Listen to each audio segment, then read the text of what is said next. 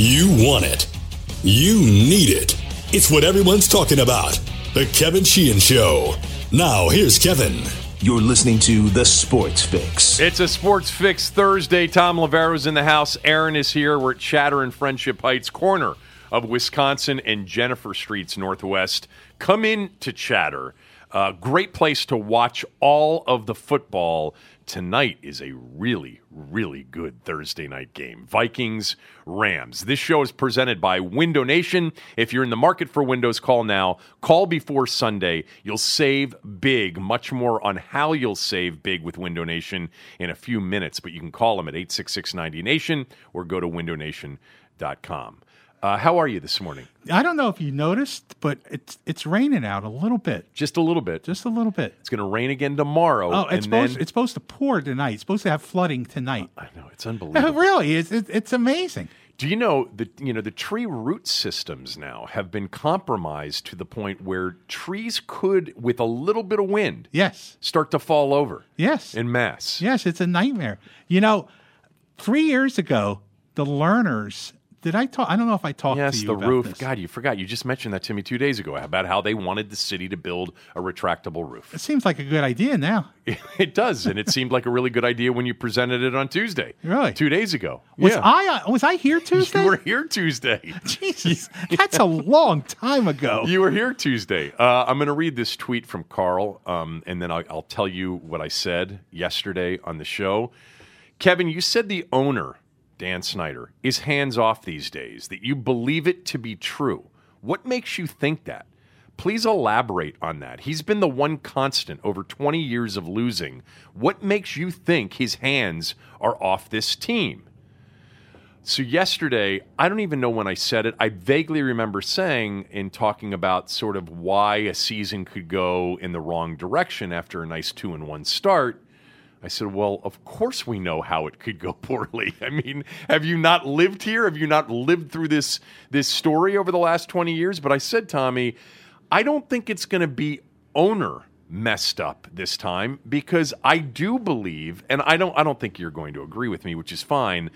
I've been told many times over the last 3 years by people close to the day-to-day operations in Ashburn, and you know this, I did, we both did shows from Ashburn, and we have over the years, that he really isn't even there anymore. Not that he has to be there to mess it up, but that after the Griffin episode in 2013, when he was far too comfortable and far too close to the quarterback, and that was a relationship, owner and quarterback, that ended up being disruptive to the team, that after that, he has really been, for the most part, except for big decisions being brought in for an update and an opinion, that he's been out of it. Like, he is not involved. Bruce is involved, all right? Your Prince of Darkness has been involved, but that Dan hasn't. That's my view. I think it changed when Bruce got here in 2010 in terms of his involvement. It didn't keep him from developing a relationship with the quarterback in 2012. Bruce couldn't stop that. Shanahan couldn't stop that. But I don't think it is what a lot of people still think it is. And I would doubt highly that if they end up having a bad season after a good start, this is just my view, and I know it's a contrarian minority view, I don't think it would be because of something that Dan did in the middle of the season. I don't. Well, it depends on if he fires Jay Gruden or not in the middle of the season if they lose 4 straight. I don't think he's going to do that. Okay. I don't think he would do that without I don't think his he would football either. people saying it's the right thing to do. Oh, I think he would if ignore his football people in that sense. I think, again, you're overstating this. And in 2010, he had a big impact on the Donovan McNabb deal, a deal that Mike Shanahan didn't want to make. So it happened before Griffin. And again, this is like the bank robber, the head of a gang that robbed banks that all of a sudden says, I'm going to let other people do it from now on. I've taught you all? Yes, I've taught you all how to wreck this franchise, and you all operate under the fear and dysfunction that I've instilled for decades. My work is done here. I can just sit back and watch because you know what I want. You know the way I do business.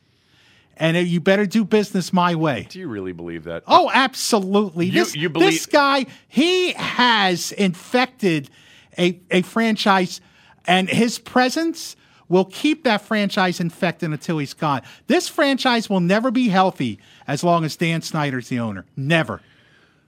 Look, it starts at the top. We all know that. It's not been very good at the top. I'm not speaking to the top not being important to the success or of an organization, of an NFL organization. All I'm speaking to is that his day-to-day involvement in the franchise has been grossly exaggerated in recent years. That's what I'm speaking to. He's not in draft meetings. He's not telling people what to do in free agency. He's not on a field with a stopwatch timing somebody. He doesn't have Vinny out there, hey, I like that guy, go get him at any cost. That doesn't exist and hasn't existed since 2010, although you did bring up Donovan McNabb, and that was without question, as we know, the first move made after hiring Mike Shanahan. And Shanahan said, I don't want the deal. I don't want Donovan McNabb.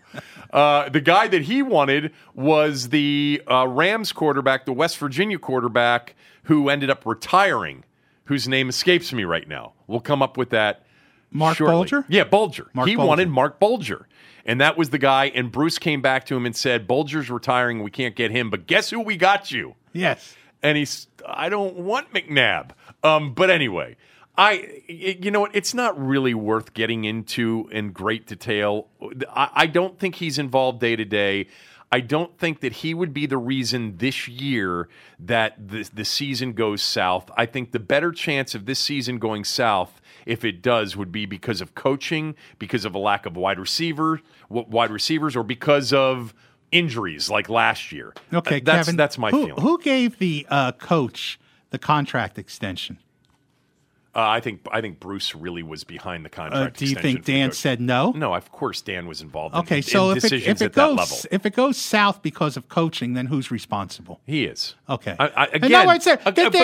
There's active interference and there's subtle interference. Passive interference. Yeah, his presence again permeates the entire franchise. He's except for these outsiders on the business side that he's brought in. A lot of the people who have been there for a while now, and they know what Dan Snyder wants, and they fear. I'm sure they fear Dan Snyder. And I'm sorry, but I wouldn't believe anything that anybody who works for that organization in any way, shape, or form tells me about anybody or anything. And that's your prerogative. I do believe it to be true of the last few years that he's been very, very hands-off. Not when it comes to major decisions. Remember, there was apparently a conversation, at least one, between Snyder and Kirk Cousins during the whole, Kirk Cousins situation. And that's not unusual. No. It's not unusual for most owners. But I don't have a problem with that. But then most owners don't have a rap sheet like Dan Snyder. Understood. We both think, or at least I do, that their new chief operating officer, Brian LaFemina, is a breath of fresh air. How long he'll be able to breathe that into the organization? This owner of yours mentioned that the new quarterback is a breath of fresh air. Yes. So, but he's not that involved. So, well, you can say that as an owner. Okay, you can say that as an owner. Why can't you say, "Hey, the quarterback's a breath of fresh air"? Compared to what? Well, I guess compared to the last quarterback. Compared to the stench of the last quarterback? Yeah, which, whatever. Okay. You know what I did yesterday on NFL Buy or Sell? I sold the Vikings as a Super Bowl contender. Really? Yeah. You can go back and listen to that on the podcast from yesterday.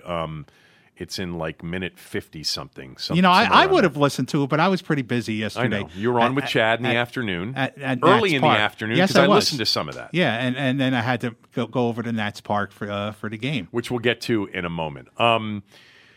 So it's the bye week for the Redskins coming up. And you and I would do this every year, and I've done it in the last couple of years with Cooley.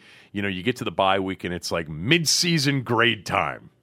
Which is the cliche sports talk radio segment during a bye week. But you really can't do that when the bye week is in week 4. No, you can't. So what I was going to ask you, and I will weigh in as well, is through 3 weeks, do you have a hunch on a player or two that you think is in for a big year, and maybe a hunch on a player or two or something else with the team that you are concerned with?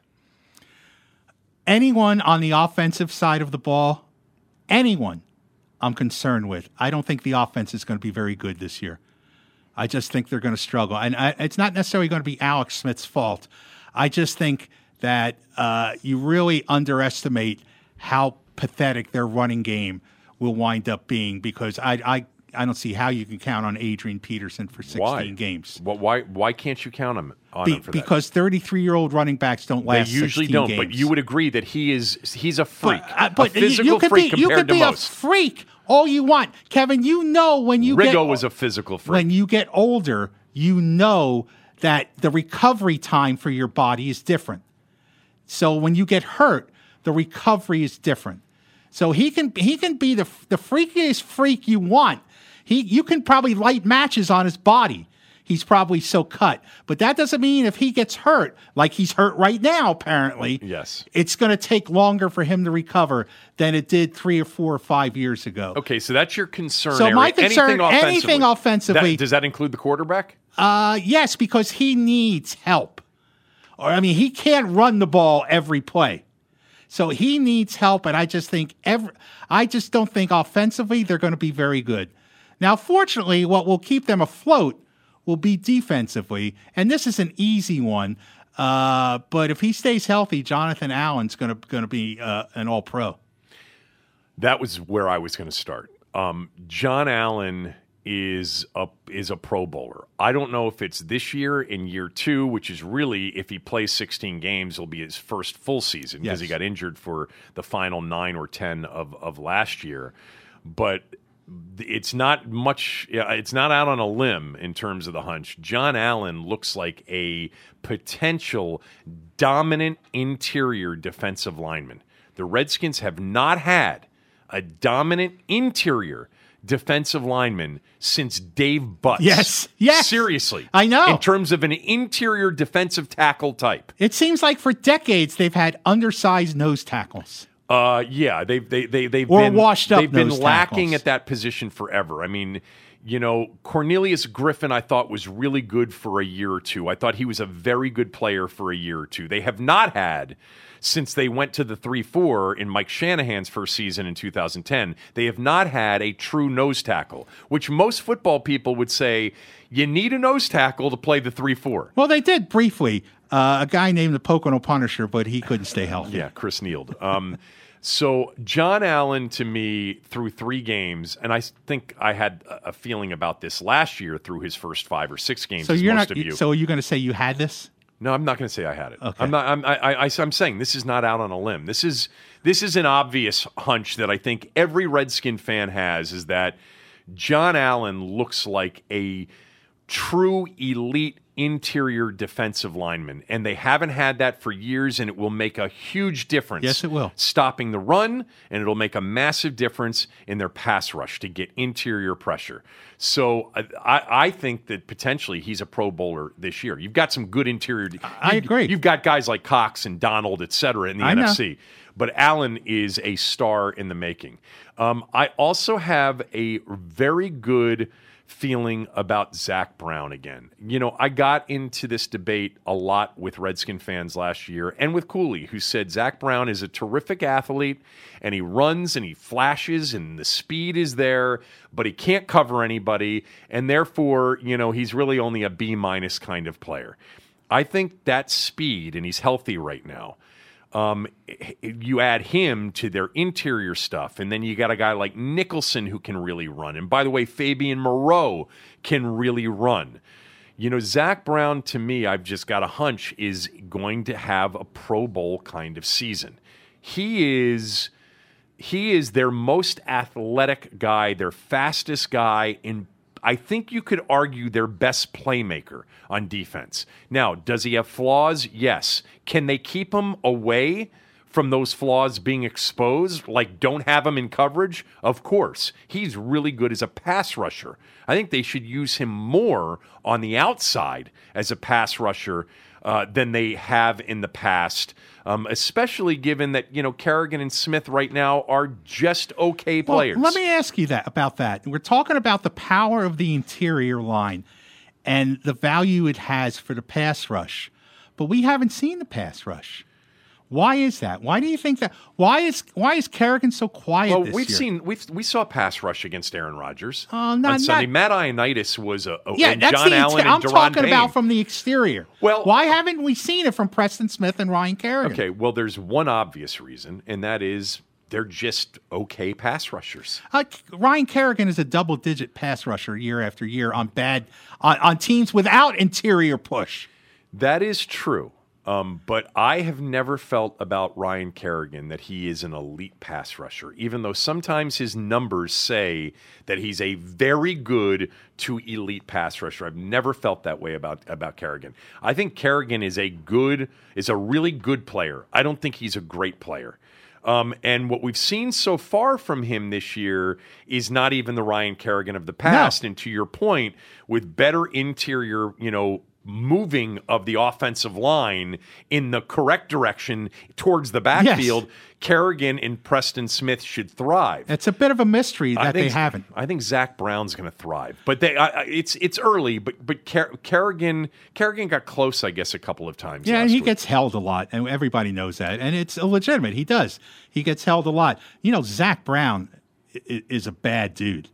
Zach Brown was an unbelievable high school wrestler up in Howard County. Right, yeah, from this area. Yeah. I mean, unbelievable. I mean, he may have been one of the best heavyweight wrestlers in the history of the state. I didn't know that. I knew he was a wrestler. Oh, he was very successful. It was probably, I don't know if it was as important for him as football. A lot of football players go into wrestling just because it's a natural thing. But he was a badass as a high school wrestler. And you're right. He's a terrific athlete. A couple of other hunches. I have a hunch that Fabian Moreau is the real deal and is going to develop into the real deal. This is really his first year of playing after being drafted last year. Remember, this is a guy that if he hadn't been hurt for his pro day at UCLA, may have been a first-round pick. He has that kind of talent. I've had this conversation on even this podcast of 2.5 weeks. I think I've had it at least once, but I did it all the time on radio. And Doc was the first one to say last summer at training camp, he's like, look at Moreau and then look at Josh Norman. Like, how does Norman do it when he can't run? And it's true. Josh Norman can't run. Fabian Moreau can run. Fabian Moreau has true top-end cornerback speed and length. He has the whole package if you watch him physically. And hopefully he'll start to put it together mentally. I have a hunch that he and Nicholson are going to become very good players.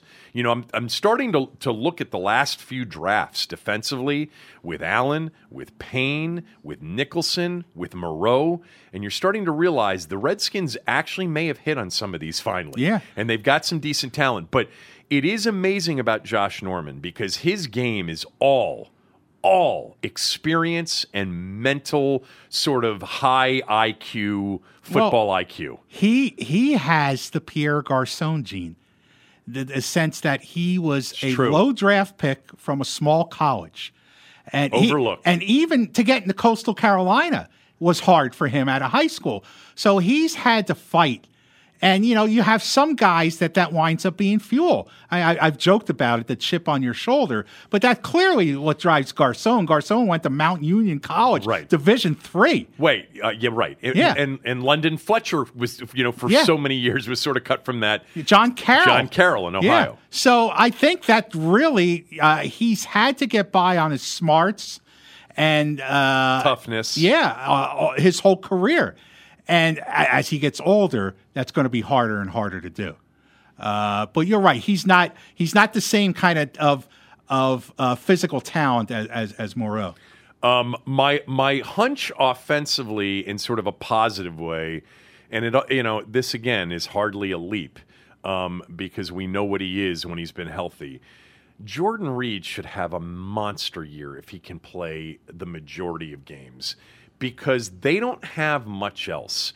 And it's so crucial this year, especially with this quarterback. I'm not going to go down the comparison thing. I think even Alex Smith supporters say he needs weapons. He's got to have weapons. Yes. And Jordan Reed is the number one weapon on the football team. Number one football player on the team.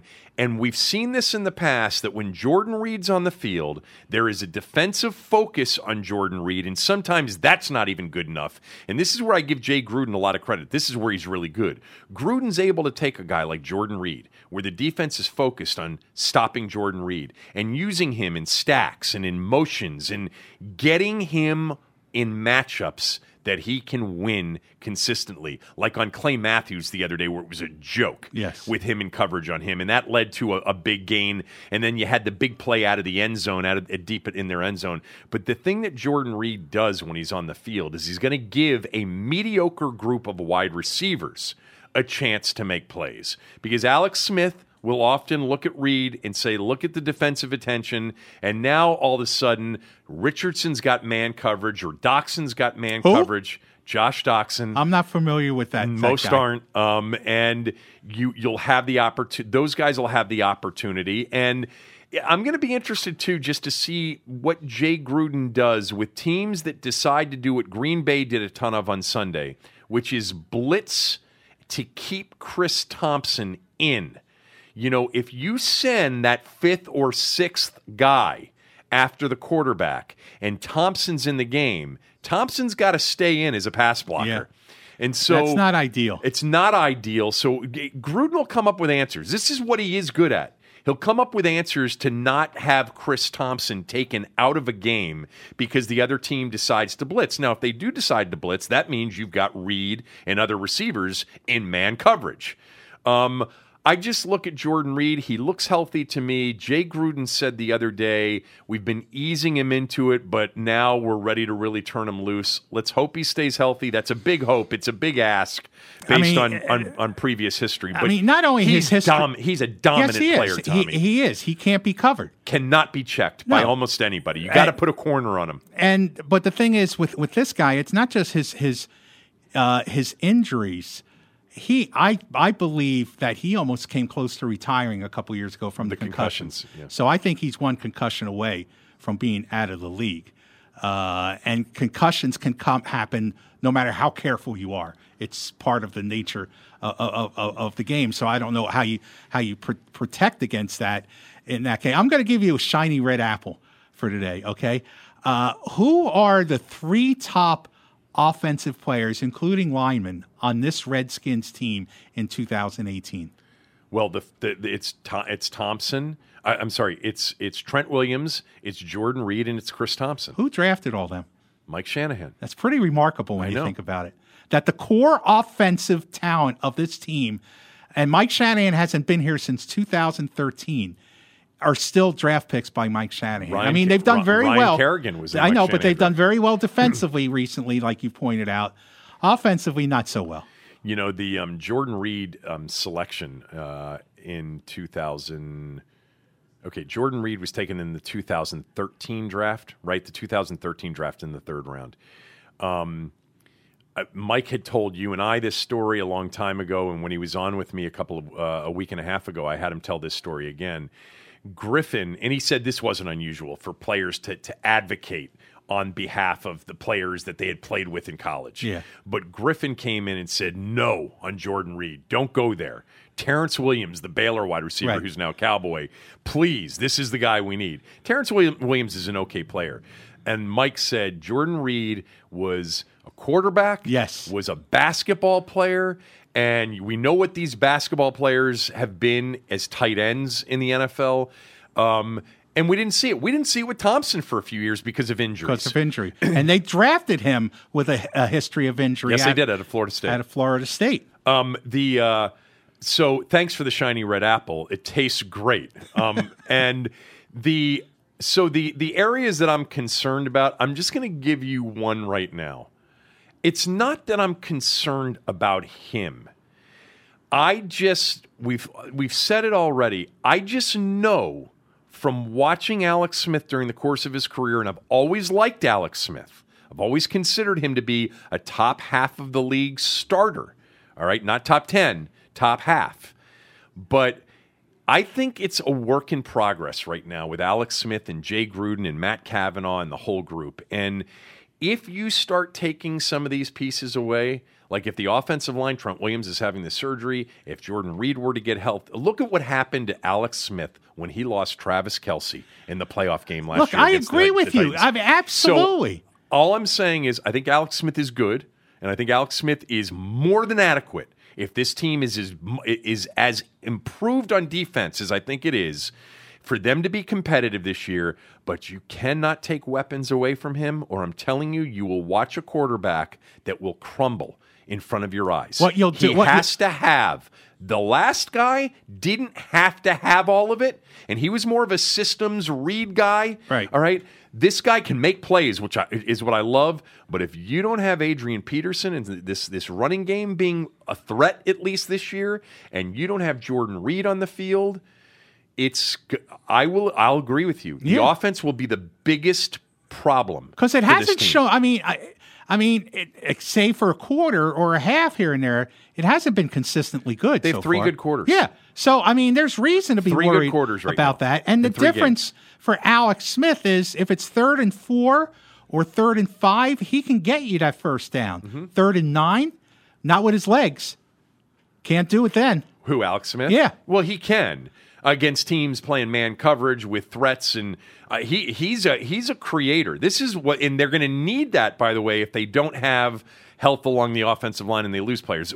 Look, right now, for the most part, we don't know what the Trent Williams injury is, but right now, Morgan Moses, hopefully he's back after the break. Although the whole, Rouillet to guard, Bergstrom to center, and Secchi in at tackle didn't work out that badly for the Redskins. But I just think that they're better defensively. They're improved defensively. They're not the number one defense. Okay, that's not what they are. All right, they could be a top 10 defense when all is said and done. Potentially top 12, I think, is a really good bet statistically. But more than that, sort of, with your eyes, you feel like you're watching a top 10 to top 12 defense. But offensively, it could break down and end up being a real issue if all of these guys don't stay healthy for Alex Smith. I agree. Anyway, okay. I want to tell you about Window Nation.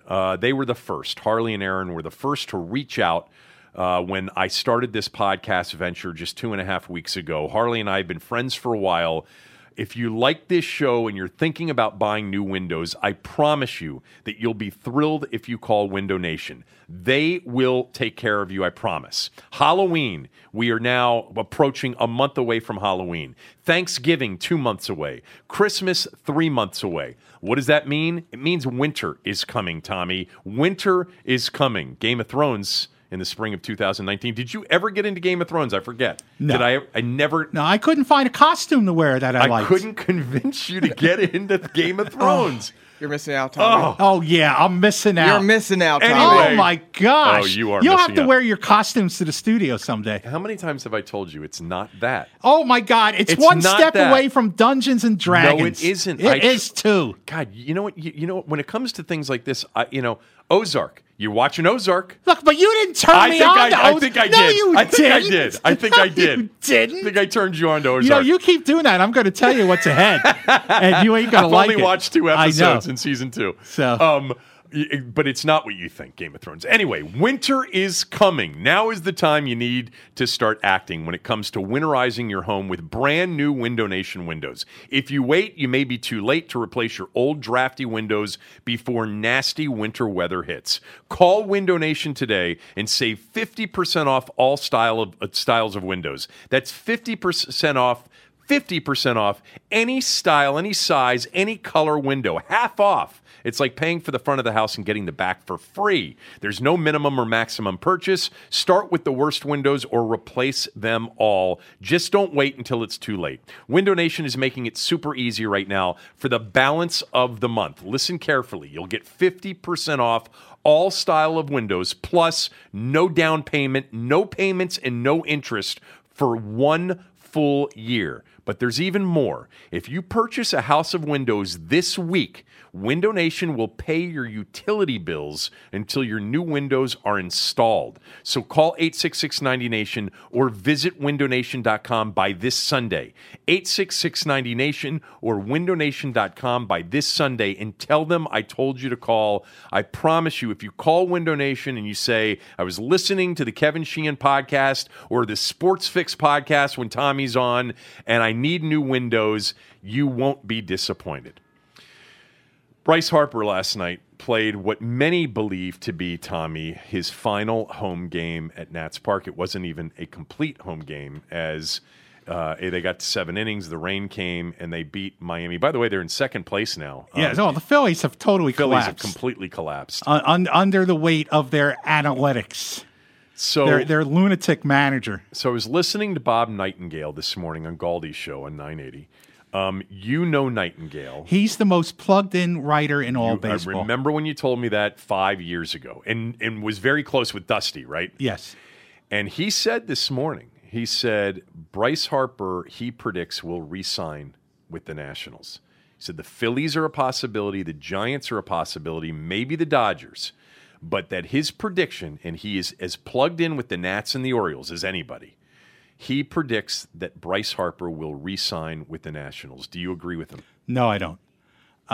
They've had 6 years to re-sign Bryce Harper.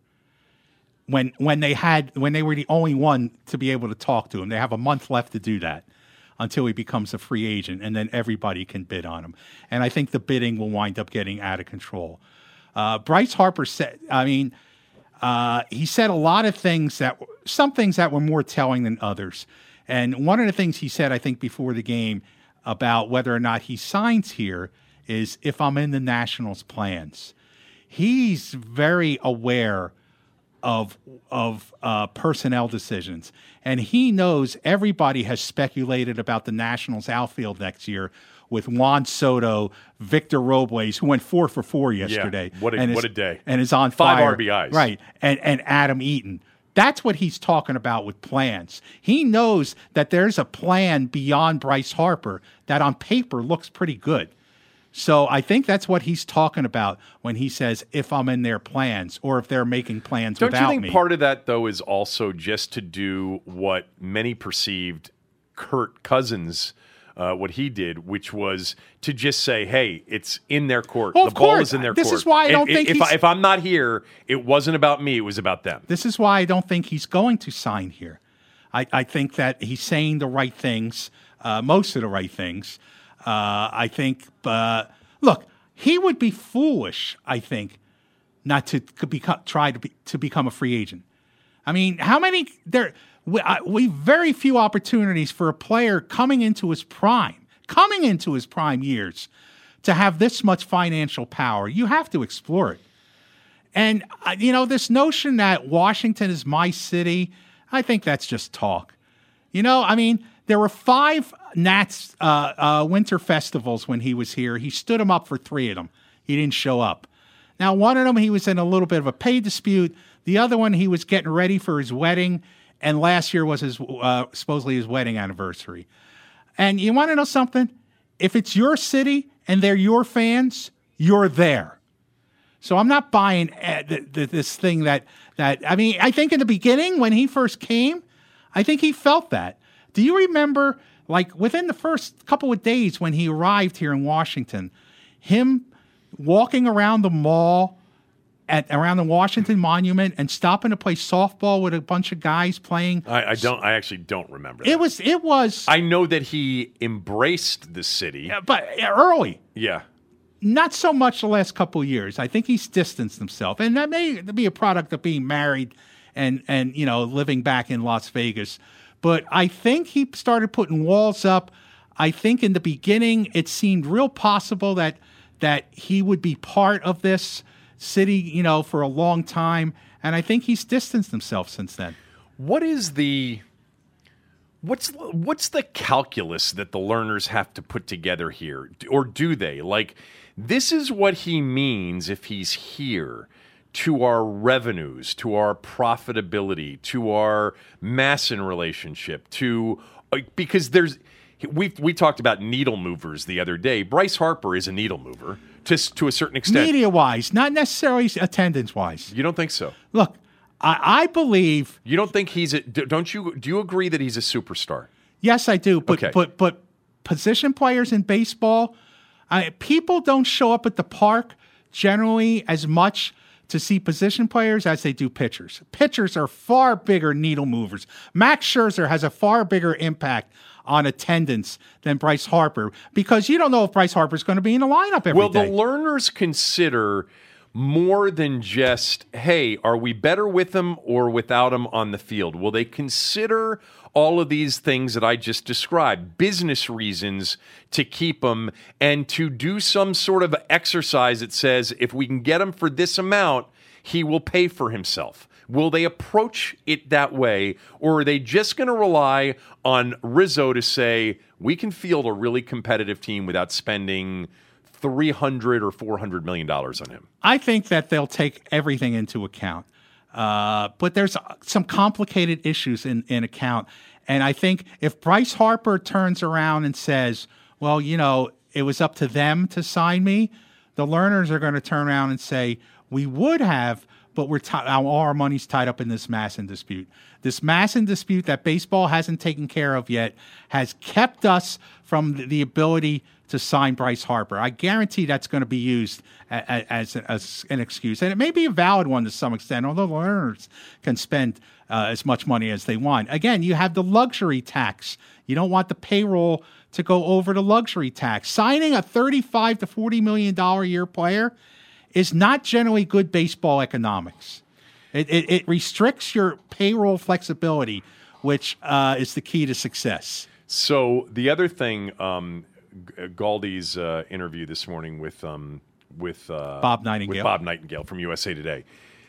Nightingale disclosed that Scott Boras and Bryce Harper asked after the 2015 season for $540 million, a $540 million ask at that point, and that turned the learners off at that particular point.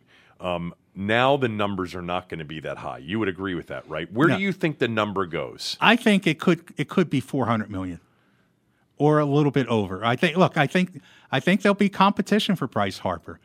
And it was interesting. That was after his MVP season. I know. But they didn't make the playoffs No, they didn't. either that year as well. So that's taking into account. I just think that look, like I said, Nightingale is as plugged in as anybody, but you have the Masson situation, you have their relationship with Scott Boras. The learners are very close to Scott Boras.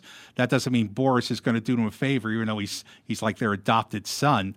And then you have the Strasburg thing that kind of throws everything out of whack. Why? Well, most people... Because they got a good deal on him with Boras. Yeah, well, because Strasburg did want to stay here. Yes. And signed for a deal that most people thought was lower than what he could have gotten on the open market. But it was still a real good deal. It was a good deal, but it wasn't apparently the Boras, killer deal. No, it wasn't. It was not what Scott Boras wants to do. Ultimately, it has to do what the client wants. I mean, no matter how powerful an agent he is. You've said this, everybody said this. We felt like Bryce Harper was leaving from the day he got here. And I think part of the reason why people are kind of resigned to it is because they've had 6 years to get ready for it. And now they're going to get ginned up about whether or not he'll sign in the last month, what he'll do in free agency. And I don't think he's looking forward to it. Which is unusual because, there was a time where he would have loved the attention. Yeah. And he's changed. He's changed a lot. He calls it maturing, and I still think he's got some maturing to do. But he does not want the spotlight. You saw that brief moment at the All-Star game when he won the home run derby, and he loved that. And that was the old Bryce Harper. But we have not seen much of that in the last two years. I think one of the things that they risk here, if they're not aggressive in trying to re-sign Harper, is some level of national relevance. the Nats and Bryce Harper have been synonymous. They've been a national sports and certainly a national MLB story since the day he signed or was drafted, since the day that he was called up in Los Angeles in 2012. Right. This is. I know that the Nats have been associated with Strasburg and in recent years with Scherzer, but Harper's been the guy that. When you say Washington Nationals, yeah, that's where Bryce Harper plays. Is it important to be relevant nationally because of a superstar player? And then what about locally? Will it impact them at all not to have, and I know Scherzer's a superstar, I get it, but will it impact them at all not to have Bryce Harper as a Washington National? I can't. I will think differently about the team. I'm still going to root for the team. I want Harper here. He's one of the reasons that I pay attention every single night when they're on.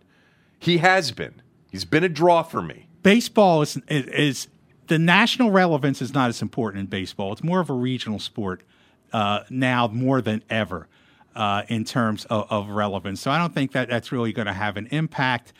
I think people are going to get caught up in the Juan Soto attention moving into next year. He has a chance to still be the Rookie of the Year. He's doing things that even Bryce Harper didn't do when he was 19 years old. And again, baseball, ultimately, the Houston Astros have shown that winning is what will draw people, and losing will keep them away.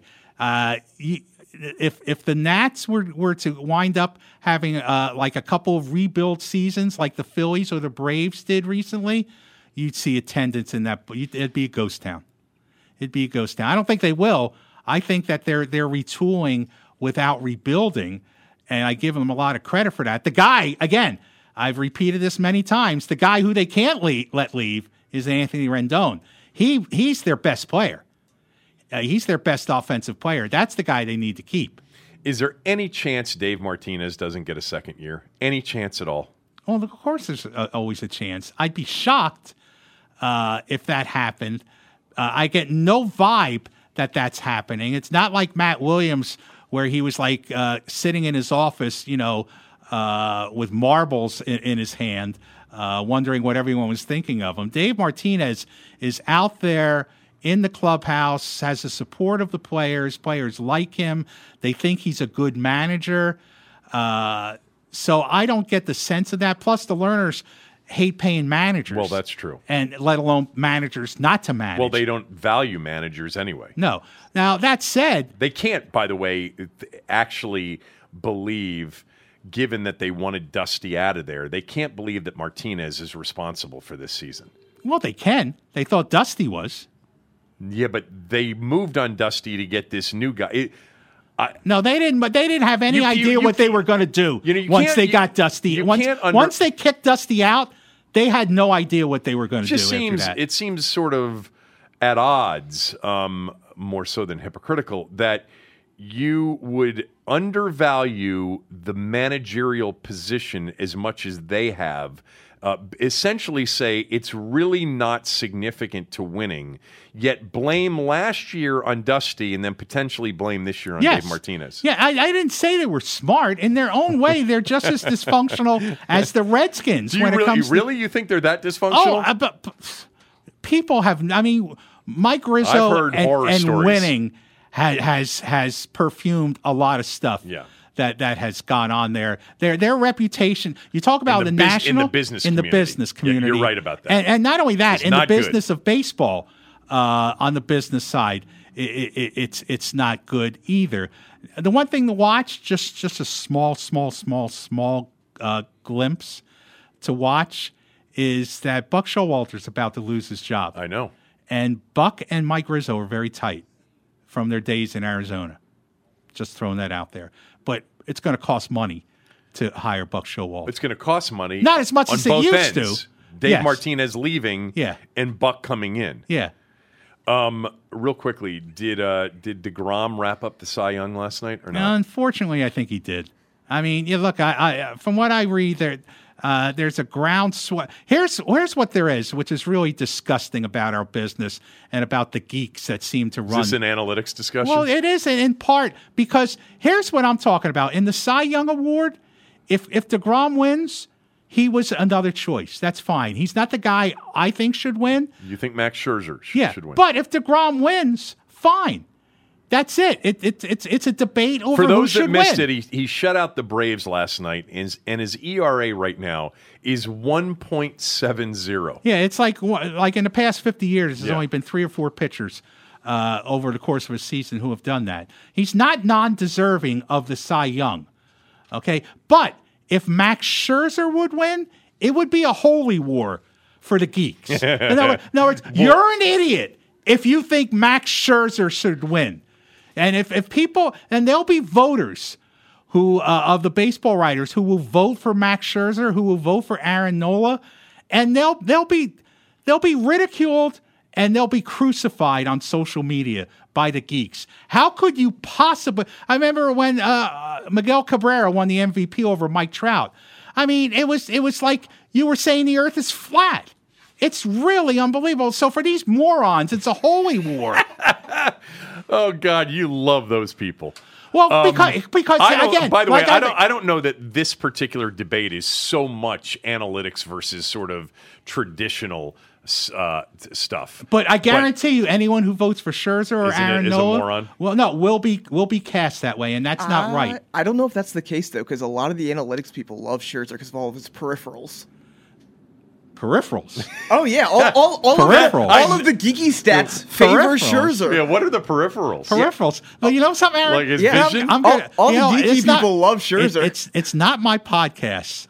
Okay. Yes, it is on Tuesdays and Thursdays. So I'm going to forbid you ever to use that word again in any way, shape, or form. Okay. I don't want to hear peripherals. It ranks up there. I just wanted to see how red your face would get. It ranks up there with haters and nuance. And urgency. No, I like urgency. Okay. You know, this is the weekend that you hope to get a pennant race or two. We only have one. We have a wild card race too. Yes.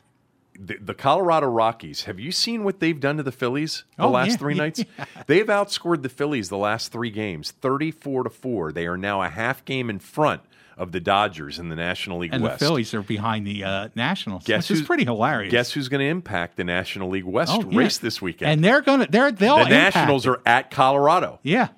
to finish up the season. And that actually, I'd much rather have a team that's out of the playoffs in any sport that I root for, my team, involved in a meaningful game at the end of the year. And they're going to be involved, and they're going to be involved in 3 of them. Yeah. Because the Dodgers have the Giants on the road. Colorado has they've got the Nationals at home. They have a game against the Phillies today. In their last 5 games, Colorado's outscored their opponents 47-7. That's really almost unheard of in a baseball. 5-game stretch. Yes. They are red hot. And who do the Nats have this weekend in Colorado? Scherzer's going to pitch one of those games, I don't right? think he is. No, I don't think so. And Tanner Roark isn't because he's back. He's home with his family. I think his wife is having a baby or something like that. So Who's pitching? Strasburg? I don't think Strasburg is either. I don't know. I mean, it's I going to didn't be look a at it. cast of unknowns pitching. That's your one pennant race, and then you've got a wild. See, the Dodgers, the second place. Joe Ross is pitching on Friday, and TBA for the other 2 days. There you go. So the Brewers have wrapped up one of the wild card spots, but do you know they're only a half game behind the Cubs right now? Yes. In their division. But the Cubs and or Brewers have wrapped up one of the 2 wild card spots, and the other one will come from either St. Louis, who just got swept, I believe, by Milwaukee, who's red hot all of a sudden, or Colorado, Los Angeles, the team that doesn't win the National League West. It's a real battle there. And I always I'm looking at the Dodgers, and I don't know how this sort of will play out. I would love to have Kershaw. I think Greinke just pitched last night or the night before and got shelled by Arizona. But I'd love to see if the Dodgers are in that 1-game wild card. I'd love to see Kershaw as the starter. Like in a one-game win or go home, you want to see the best pitcher. Do you like the one-game wild card? I've been fine with it. I like it. I think it's fine. I like it. Again, people say you win 95 games all year, and it comes down to one game. Well, then win the division. Yeah, win the division. Simple as that. Without it, you'd have been watching from home. I think it valued winning division even more, and I'm always in favor of that. I'm very impressed. You must not have much to do these days. What do you mean? I mean, with your baseball acumen sitting here, you kind of blew me away here. Well, you know that I'm a playoff. I love the postseason. Okay. In baseball. I just don't recall you being so enthusiastic about it. Always about the postseason. Okay. To me, Tommy, October is top 5 for me. October baseball. Last year, the Cubs-Nats series was riveting. Start to finish, especially the Game 4 at Wrigley with Strasburg being sick and then pitching. And really, that's what got Dusty fired. The Strasburg thing? The way he handled it? Yeah. Publicly? That's what got him fired. Why? He's the one that sort of incented, I think, Strasburg on a certain level to get out there and pitch. Well, but an embarrassing organization. Well, that's their fault. Yes, it is. It is their fault. But they pinned it on Dusty. And what he should have, by pulling Strasburg out of it initially, not saying he wasn't going to start, instead of just saying he's sick, we'll determine it in game time. That set off the wave of criticism. If they had won Game 5, he would have been the manager this year. I know, but I'm telling you that's what got him fired. This podcast is presented by Window Nation. If you need windows and you want them quickly, there's a huge cost savings benefit to getting them by Sunday. They'll pay all of your utility bills. Go to windownation.com or call 866-90-NATION and tell them I told you to call. If you know people that want to listen to the podcast that haven't figured it out, just have them go to the kevinsheehanshow.com. It's easy. It's an internet website. All they got to do, if they don't understand how to download a podcast on iTunes, or they can't go to their iPhone and see the big icon that says podcast on it, it's purple. And all you got to do there is just click it and then search Kevin Sheehan Show. But there's a website too, thekevinsheehanshow.com. So those of you that have reached out to say, hey, you've talked to people, but they aren't listening because they don't know how to download it, just tell them to go to the website. Also, we've got a Facebook page up now, right, Aaron? And we've got an Instagram account. So follow us on Facebook, Instagram, me on Twitter at Kevin Sheehan DC, the Sheehan Podcast on Twitter, at Tom Lavero on Twitter as well. Does the Facebook page have peripherals? I don't think the Facebook page has peripherals, but there was an urgency to getting it up. Yes, there was. Let's get to the NFL Power Poll this week. Scott Van Pelt coming up soon, too. Rank 'em 1 to 5.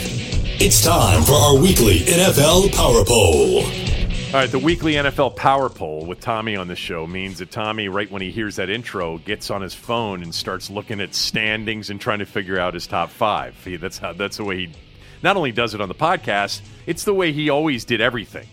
Oh, we're talking about that right now? Let me get to my computer and come up with a couple of teams. If you insist on bringing that up, it's because this part always bores the heck out of me. I know it does. It does, and that's why I love doing it, to bore you. Do you know that CBS Sports does a power poll every week? Every website does, sports website. Do you know where the Redskins are on this week's power poll on CBSSports.com? 9th. 7th.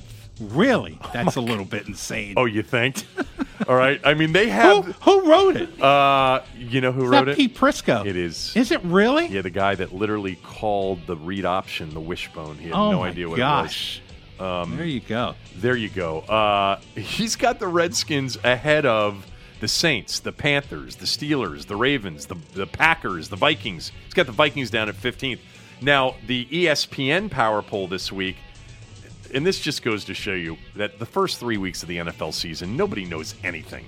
Everybody's got the Rams as a clear-cut number 1, but in the ESPN power rankings, the Redskins are 19th. Yes. You know? So there you go. I don't really care because I only care about my power rankings. Okay. Which... You're not ready? Are you kidding me?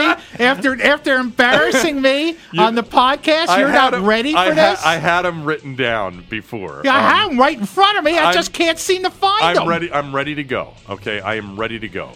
No, you're not. Yes, I am. I'm ready to go because my number 5 team in this week's Power Poll are the Baltimore Ravens. I know that seems super high, and I get a lot of this these days for whatever reason. Are you a Ravens fan? No, I'm not a Ravens fan.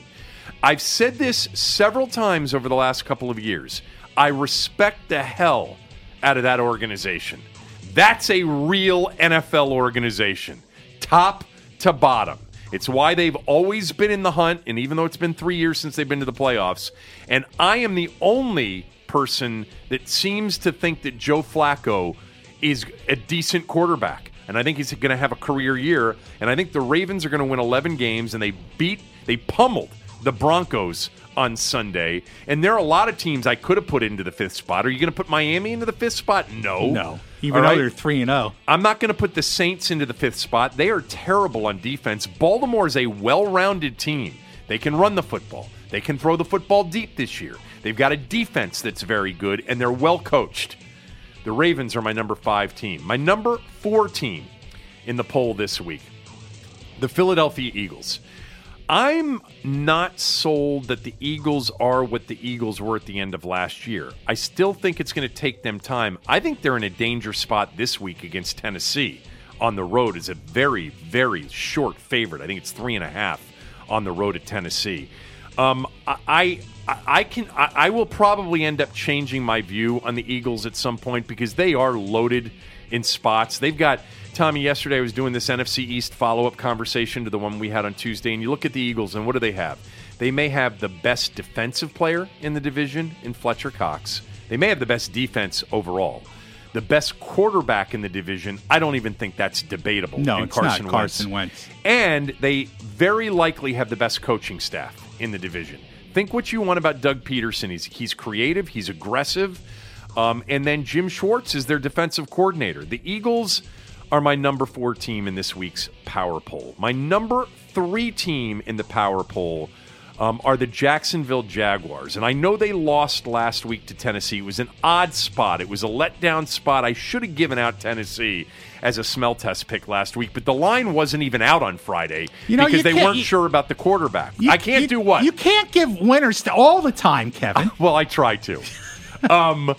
I just like Jacksonville. You thought I was going to hammer you, didn't you? I thought you were. I just like Jacksonville's team. They're so good defensively. I think they've got the best corner in football, the best cornerback tandem in football.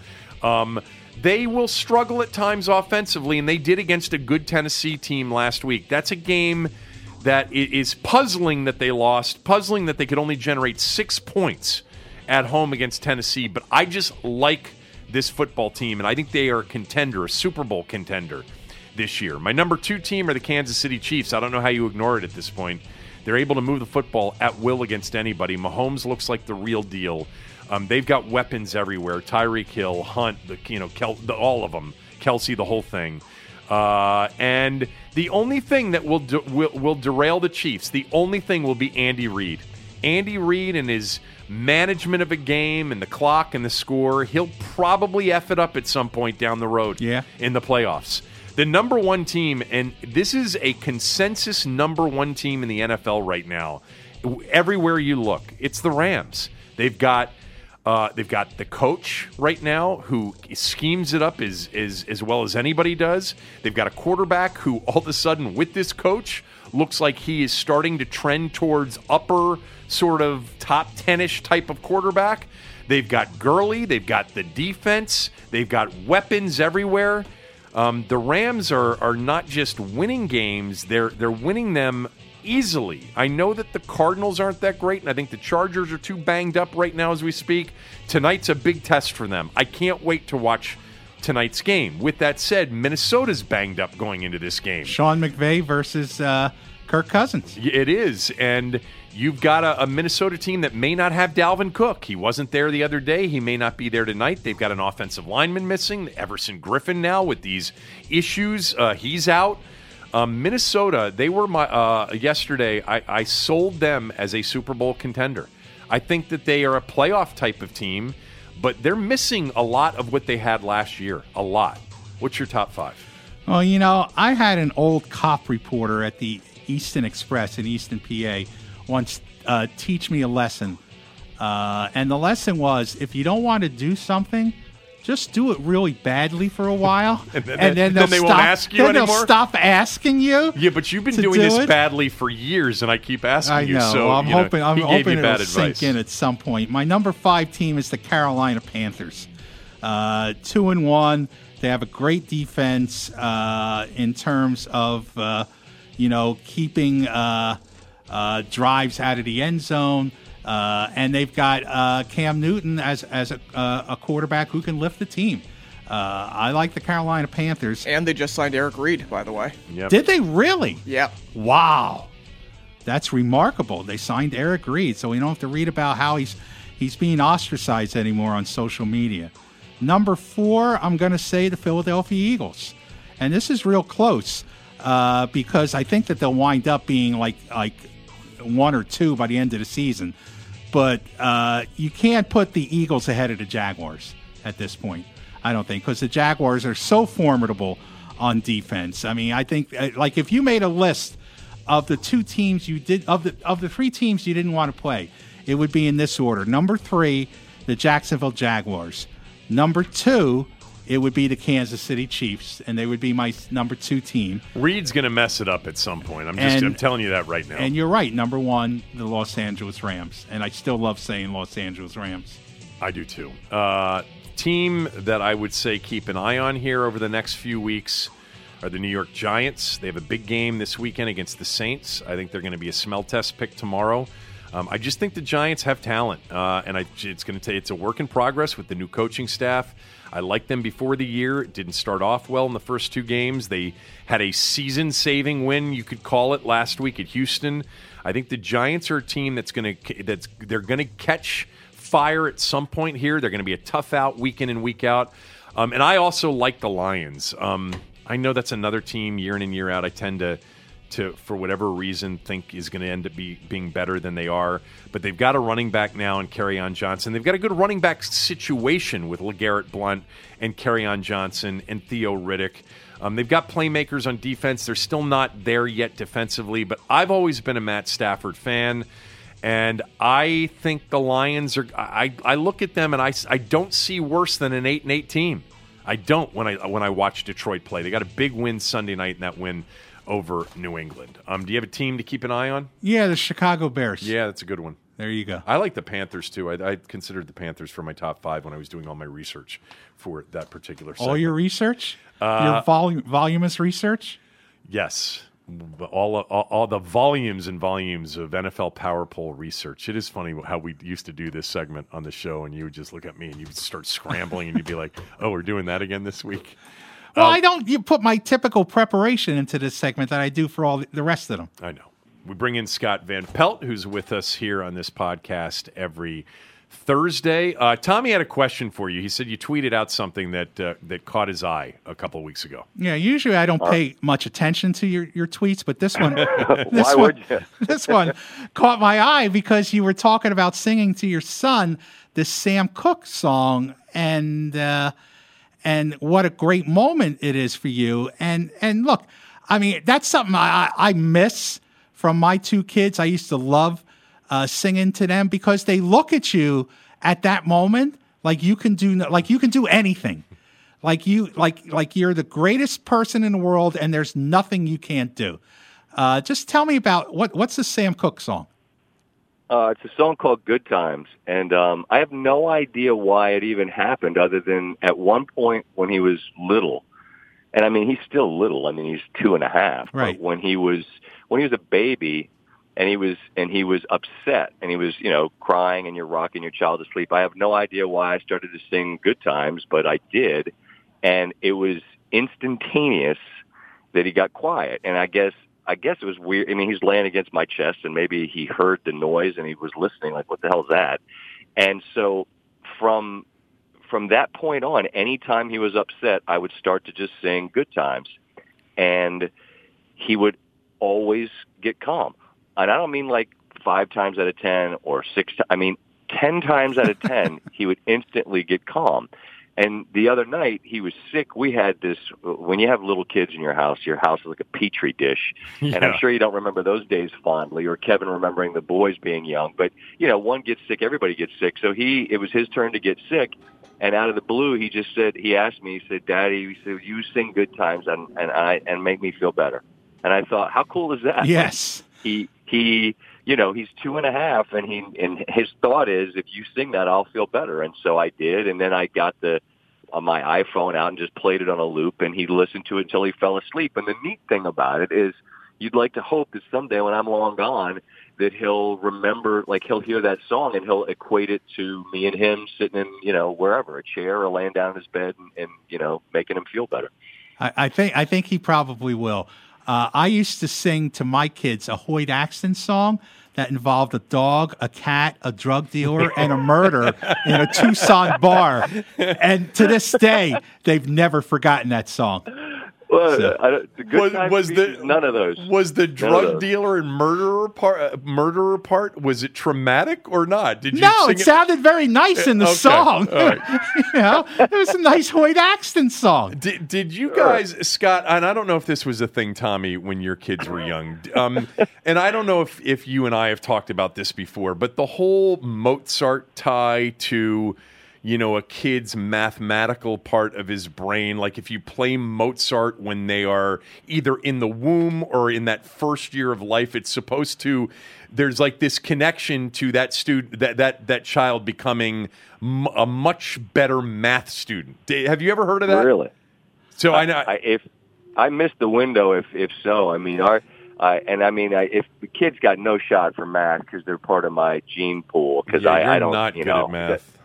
No, I'm not. But they really like to read, and Daddy likes words. So maybe they'll follow in the footsteps. But I've missed the window anyway for the Mozart. Maybe like Sam Cooke. So I'll take that. If anybody's listening though, because I don't remember if it was a specific Mozart piece or if it was any Mozart, and I may have Mozart confused with Beethoven or Bach. I have no idea.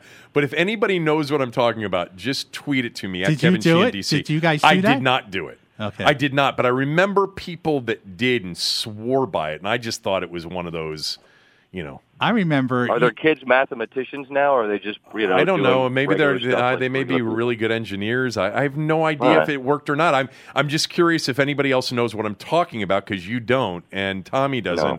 And I'd actually like more information on it. But anyway, it is interesting. Scott, you've been throughout your life a much more sort of voracious reader than I. And your math skills were always rather limited. And yet, in me, it was always the opposite, as you know. I wasn't a big reader except of, newspapers and things like that, but I was a better math student. And that's why I can't do the big words like you do so well. You just try your best with the big words. I try my best. All right, what about Tiger Woods? Oh, God, it was so cool, man. It was so awesome. It was so great and so much fun to see. And it was cool. He came on with us on Sunday night and on the show, and he and I have known each other for a long time, and it puts me in a different place where I don't apologize for how I felt. I felt happy for a guy who's my friend, if I can call him that, and I think I can. I just was thrilled for him to win again, and thrilled for him that he's in a place now, Kevin, where for so many years he kept the adulation and the people that wanted to high five him or metaphorically hug him. He kept them at bay, and he didn't want to tap into that. And now it's undeniable how much people wanted to see him win, and how much. And he said as much to me Sunday. Look, they've helped me. They've lifted me when I would have not done as well. And he now is in such a different place as a 42-year-old guy who's been through some stuff, much of it of his own doing. But he's so much more relatable because he's been through stuff, and because he's got a bald spot and a bad back, right? I mean, he's just, there's still things about him there are things rather, I should say, that now make him relatable where he never was before. And yet he's still that guy that people just want to see beat Tiger Woods. And on Sunday, he was Tiger Woods again. And, man, I'll tell you the really interesting thing is that winning once for him, I really think is the blood in the water for a shark. Like, all right, this is what it feels like, and I did it. And I think you're going to see that. Is he going to win 10 more times? I don't know. That seems like kind of a lot. But if he did, it wouldn't shock me. A step too far, baby. You had me right up until that. I mean, he wins once. That means he's going to have opportunities to win again. The field is so dramatically different from when we knew Tiger Woods years ago, and I just think it's much tougher to be able to continuously win against the field that you have in the tour today. That said, I agree with everything you said about Tiger and the way he's received. The reaction to his comeback has been a big part in the reception. I know that's kind of confusing. I think people, no, I get it. Yeah, people have been happy for Tiger because he seems happy about people being happy for him. Yes, people are far more willing to give adulation and love when they feel like it's being consumed, right? Yes. And all I'd say, just to circle back, because I understand what you're saying. There's part of me that wondered, I thought about this a lot, actually, Tommy. I thought of, was this the summit? Was this moment like putting your flag back on top of the hill and saying, all right, I did it. I got back and I did it. And knowing him as I think I do, I came to the point where it's like, no, this is base camp. This is where he wants to set up shop and look at higher hills to climb. And all I'd ask is this: while winning will be difficult, sure, look how often this season he had opportunities to, and he didn't. Whether it was Tampa early in the year, whether it was leading in the Open Championship on the back nine on Sunday, whether it was being right there going toe to toe with Brooks Koepka. When I say you give him 5 more years, like give him to 47, 48, and he wins twice a year, would that be a lot? Yes, it would. I admit that, but it's not beyond, in my opinion, it's not beyond the possibility that it could happen. Presuming that his back, which was so troublesome, is no longer an issue. I think he knows he can do it now. And as crazy as that is to say for a guy who's won 80 times, he needed to know that he could, and now he does. I'd be shocked, assuming his back and his health is okay, if he doesn't win 2 times a year over the next 5 years. Shocked. That's what I mean. That's what I mean. Because really, I know Tommy has this thing about people like you and me and the fanboyish thing going on with Tiger Woods. At least he knows Tiger. At least he's known him for years. Well, that's fine. But I'm just telling you, Tommy, as you watched Tiger through the course of this year, and it became must-watch if you were a Tiger Woods fan or a golf fan. I mean, I told you this. When that tee time of 2:05, I think it was 2:05 on Sunday, which was right in the middle of the Redskins' first half, I had one of my 2 boys who were at home say, I'm going to watch the golf. I agree with that. This is a massive thing, and he was so close this year on so many. The story of me, him, Kevin, Scott, where's his final ranking? Where's his ranking right now? That's evidence of how hard it is that he came up short. But this has been a process. Do we know where his ranking is after Sunday? Is it top 10 I don't now? know. It was 21 going into it, and he won. 13th. I didn't look. He's 13th. I didn't look. Aaron just 13th? said he's 13th. Okay. Where was he in January? He was 1,100 and something this time last year. This is one of the most remarkable comeback stories, and he only won once, but he was so close. And I just think the competitor in him and everything else leads me to believe that not only is he going to win on tour, 1 to 2 times a year, he's going to win majors, plural. God. Moving forward. But anyway, can't believe you would still drive down that path after you were embarrassed by it the last time you brought it up. What are you talking about? Because when you and I did this was one of the things, when Tommy came back on the podcast for the first time, he had this list of things that he was right about, since we last did the show together. And I'm like, and of course I had a little list of things things that I was His right list about. was much smaller than mine. And my list, by the way, started with he owes me not only a dinner at the Palm because the Redskins' name hasn't been changed, which he was convinced would happen by 2017, but that Tiger would come back and be a factor. And he said, no, you said he would win. Well, now he has one. No, you said he would win a major. Okay, fine.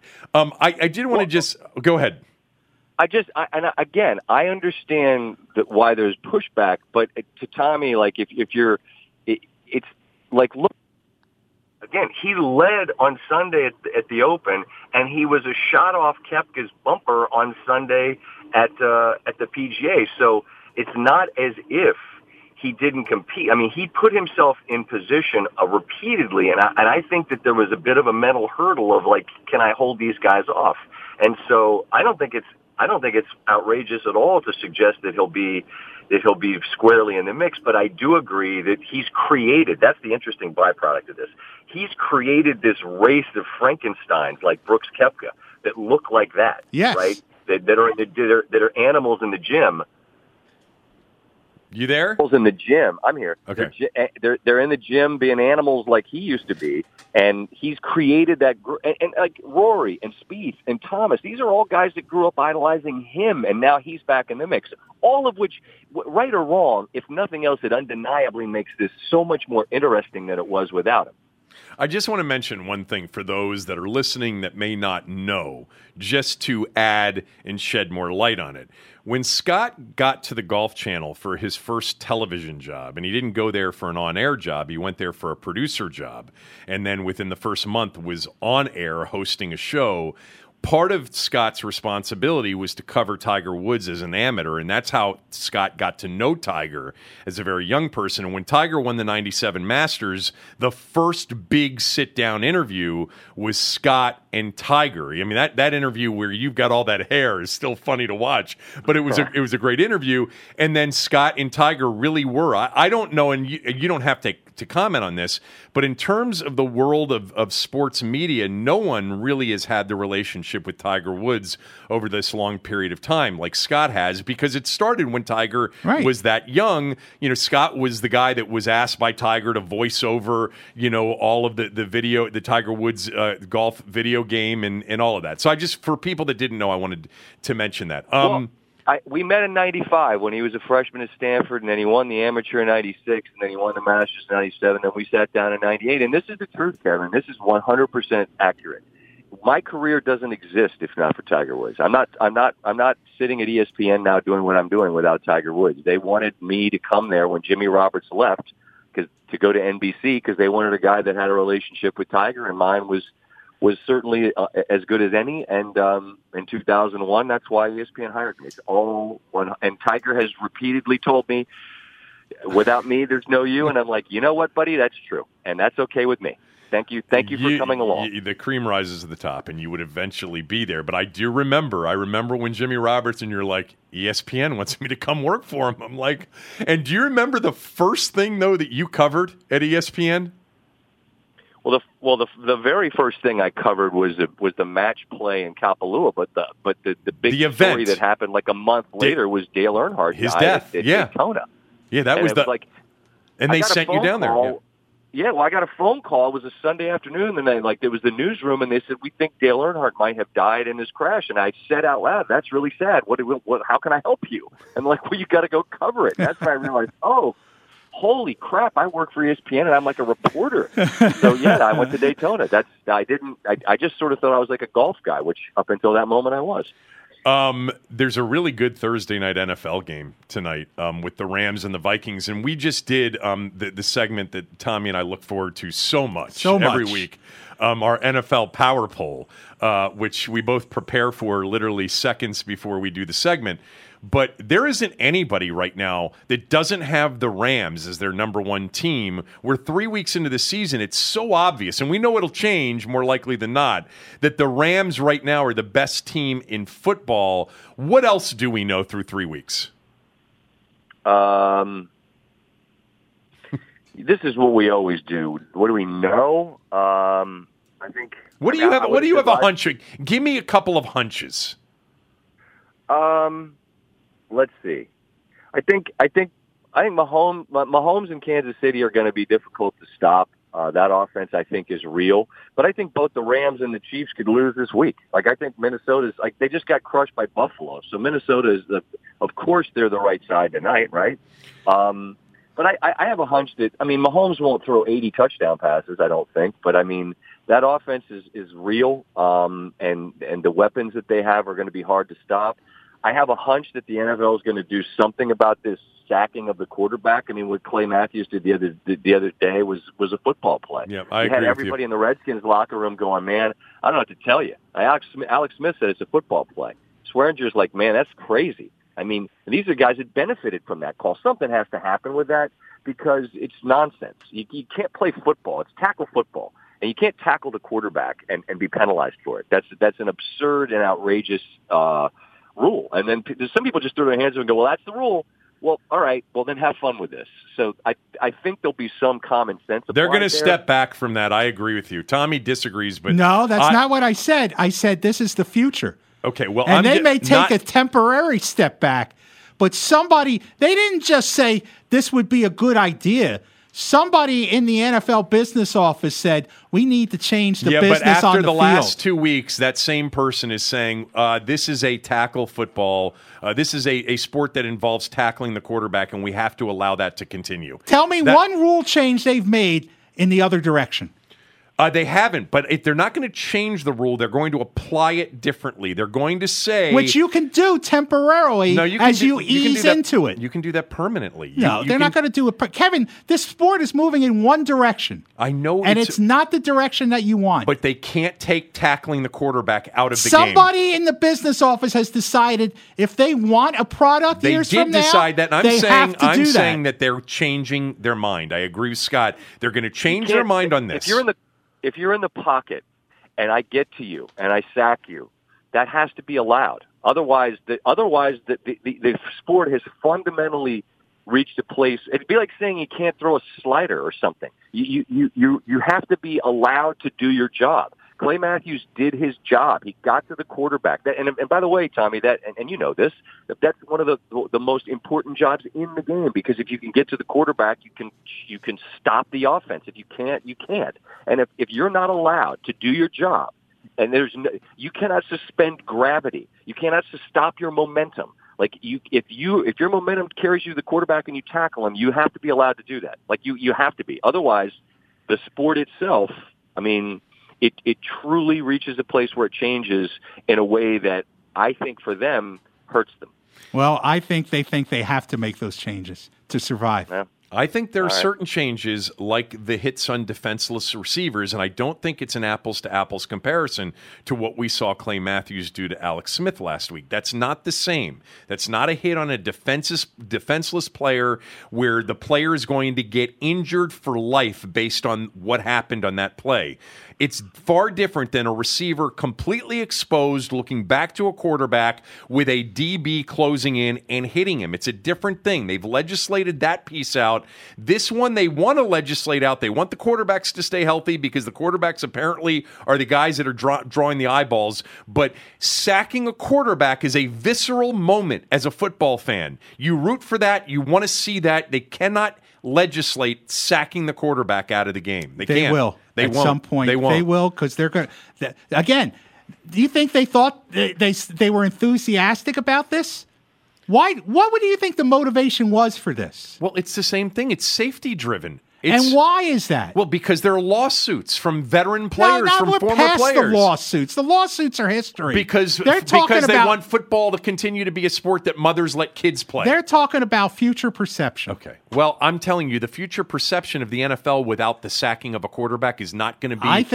Not going to be advantageous for the league. I think they've determined, particularly with legalized gambling, that their core or how's this work? That their core group isn't going to go away. So you really the Vikings-Rams thing? Isn't it sort of split the action tonight? I was thinking about giving them. I think so. I just it feels like a spot where Minnesota will play like Minnesota. That's what play like the Minnesota we thought they were before they got housed by Buffalo. They're hurting. I'm sorry? They got defensive players out, offensive players out. The Rams are really good. Like McVay, he's obviously what it was suggested around town he might be. He's excellent, and that offense is silly. They do. I think Peters and Talib are both out for them though, so that hurts them on the defensive side. And nobody will look like this for 16 weeks. It never happens, but they're really, really good. That much is obvious. Did I tell you I'm going to Penn State, Ohio State Saturday night? Are you? Yeah. Going up there. That environment's is supposed to be spectacular. I will absolutely have Penn State in my winter segment, just on general principle. That line is short. That will be a smell test pick as well. All right. Thanks for doing this. Thank you, Scott. And the phone, always a pleasure. The phone was excellent this week. It was I came really to good. A special spot. I found a place in town that has a good signal. I'm in my car. I came here and actually I had a business to tend to, but I realized it was a good signal, so I sat right here just so that I would have a good signal. Well, we appreciate it, as always. Thank you. Thanks, Scott. Boys. Have a great day. All right, you too. Scott Van Pelt, everybody who joins us here on this podcast every Thursday. So when you going to the football game? I'm actually going to go up tomorrow night. Okay. We're going up tomorrow night. There are a lot of people that we know that also have kids at Penn State that are going up, and then there's some people here that are Penn State alums that I know that are going up anyway. But it is, it's probably at this point the biggest game of the season. Wouldn't you say, Aaron? It's up there. It's definitely up there. Yeah. You had I actually probably definitely right now through the first 5 weeks. This is probably your big. I mean, it's your one. What other top 10 matchup have we had? I don't think Oregon Stanford were both top 10. They were both top 10. Yeah, Oregon was top 10 for that game last week. I think they were. Wasn't it 7 and 8? I could be wrong about that. I don't know. Tomorrow. By the way, can I say what I'm doing? Are you going to ask me what are you doing this weekend, Tommy? I was just going to say, what are you doing? I know you're working with Andy hopefully this weekend, but what else are you doing? Yeah, and I'm on with Andy Saturday morning on 106.7 The Fan. But Saturday night, I'm doing one of the cool things I've ever done. At the Strathmore? Yes. Have you ever been there? I have. I've never been there. It's actually a really nice venue. I've never been there before. Who's there Saturday night? Saturday night, they're showing one of the great American films of all time, On the Waterfront. They're showing On the Waterfront. Was that was the picture of the year, right? In 1955. 1955. With I don't think it won the Oscar because I think Marty won the Oscar that Marty year. did win the Oscar, and you know how I know that? From the movie Quiz Show. Yeah. But they're having there was a great musical score for that movie done by Leonard Bernstein, and it's the only movie he ever did that for.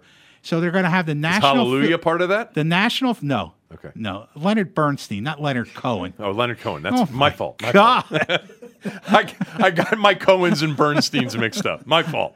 And the National Philharmonic is going to play the score during the movie live. Oh, wow.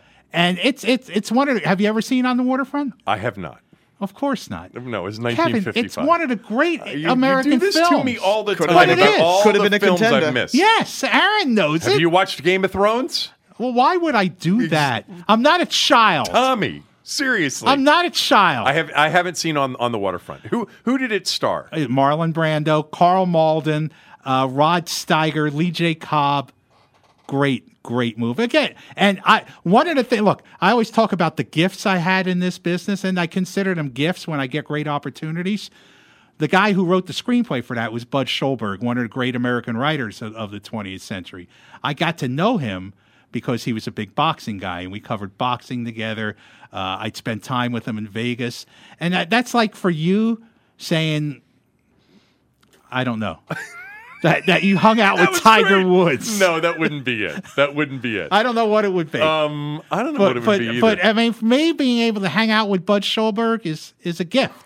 And he was the guy who wrote On the Waterfront. So that's what I'm doing Saturday night. That sounds like a great Saturday night. I will be in State College, PA, watching Ohio State, Penn State. And tomorrow, lots of football discussion and lots of picks. The smell test, Tommy, last week was 9-3-1 and 4-0 on the NFL. And I will just say that tonight's game, Rams -7 against the Vikings, it's not a smell test pick because the action is sort of split. But I do agree with Scott that the perception with the Vikings losing to the Bills and the Rams being untouchable is that the Vikings won't win this game. And if I were forced to play it, I would play the Vikings plus the 7 tonight. With both those cornerbacks out, that smells like a Kirk Cousins 420-yard game to me. It's possible. Both the cornerbacks are out? I think Talib is definitely out, obviously. Yes. Peters is believed to be out. Okay, I knew Talib was out. I wasn't sure about Peters. All right. It's also a chance to see the Rams. I've not seen any of their games yet. And this is, boy, second straight week. The ratings for these Thursday night games are going to be really, really strong here for 2 weeks in a row. Last week it was Jets-Browns and the number was up. Yes. Imagine what we get tonight. This was so much fun again today. It always is. It really is. It is so much fun. Tommy and I are so happy to be doing this together, or at least I am. Sometimes he is, despite the long drive. Thank you very much. Okay, boss. Enjoy the weekend. I'm back tomorrow. Lots of football discussion, even though the Redskins aren't playing. Lots of sports picks, college football, etc., and a couple of guests as well. Thanks to Aaron. Thanks to all of you. Enjoy the day.